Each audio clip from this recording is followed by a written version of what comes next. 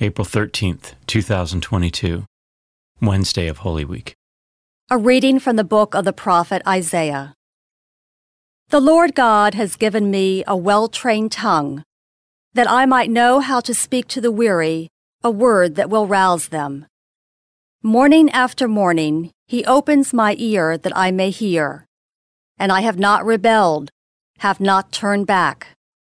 I gave my back to those who beat me, my cheeks to those who plucked my beard. My face I did not shield from buffets and spitting. The Lord God is my help, therefore I am not disgraced. I have set my face like flint, knowing that I shall not be put to shame. He is near who upholds my right. If anyone wishes to oppose me, let us appear together. Who disputes my right? Let him confront me. See, the Lord God is my help. Who will prove me wrong? The word of the Lord. The responsorial psalm. The response is, Lord, in your great love, answer me. For your sake I bear insult, and shame covers my face. I have become an outcast to my brothers, a stranger to my mother's sons. Because zeal for your house consumes me, and the insults of those who blaspheme you fall upon me. Lord, in your great love, answer me.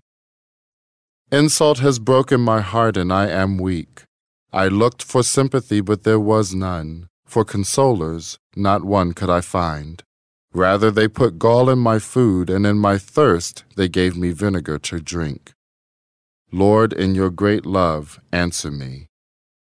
I will praise the name of God in song, and I will glorify him with thanksgiving. See, you lowly ones, and be glad. You who seek God, may your hearts revive. For the Lord hears the poor, and his own who are in bonds he spurns not. Lord, in your great love, answer me. A reading from the Holy Gospel according to Matthew. One of the 12, who was called Judas Iscariot, went to the chief priests and said, "What are you willing to give me if I hand him over to you?" They paid him 30 pieces of silver, and from that time on he looked for an opportunity to hand him over.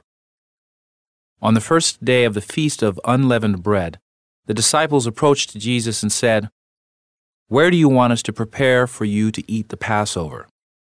He said, "Go into the city to a certain man and tell him, 'The teacher says, my appointed time draws near. In your house I shall celebrate the Passover with my disciples.'" The disciples then did as Jesus had ordered and prepared the Passover. When it was evening, he reclined at table with the 12. And while they were eating, he said, "Amen, I say to you, one of you will betray me." Deeply distressed at this, they began to say to him, one after another, "Surely it is not I, Lord." He said in reply, "He who has dipped his hand into the dish with me is the one who will betray me. The Son of Man indeed goes, as it is written of him, but woe to that man by whom the Son of Man is betrayed. It would be better for that man if he had never been born."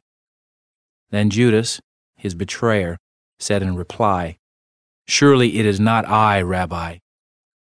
He answered, "You have said so." The Gospel of the Lord.